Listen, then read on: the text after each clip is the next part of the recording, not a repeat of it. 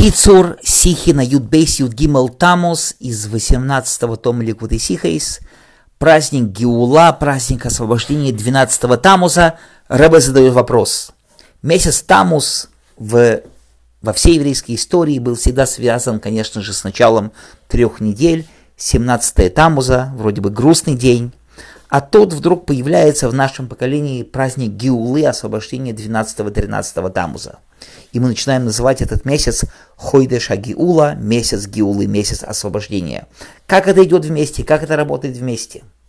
И Ребе объясняет потрясающую идею, что известно, что при приходе Машиаха дни 17-го Таммуза и 9-го Ава, 3 недели, перевернутся в дни радости, ликования Симхи с приходом Машиаха. То есть уже сейчас внутреннее содержание этих дней – это начало будущего освобождения. Наподобие того, как в саму историю Юд-Бейс Юд-Гимел Таммуза, день, когда был предыдущий Ребе сослан к Кострому, с одной стороны, да, уже перестала быть вроде бы опасность жизни миновала, но ссылка, начало Галута, начало изгнания, но это начало изгнания привело в конце концов к очень быстро к приходу Геулы и освобождения предыдущего Ребе.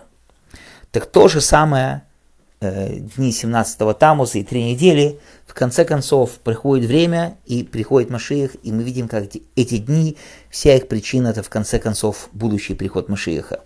И вот то, что сейчас в нашем поколении уже раскрылось, что в месяц Таммуз есть также Юд-Бейс Таммуз, Геула, и мы начинаем называть этот месяц Хойдеша Геула, это то, что по-настоящему этот месяц и означает. Конечно же, у нас все еще продолжаются дни траура, мы должны выполнять законы 17-го Таммуза и так далее, но внутри них мы уже учим про будущий храм, внутри них мы делаем окончание трактатов Талмуда, чтобы привести разрешенную в эти дни симху, ощущая тем самым, как начало будущего прихода Машиаха уже заложено в эти дни.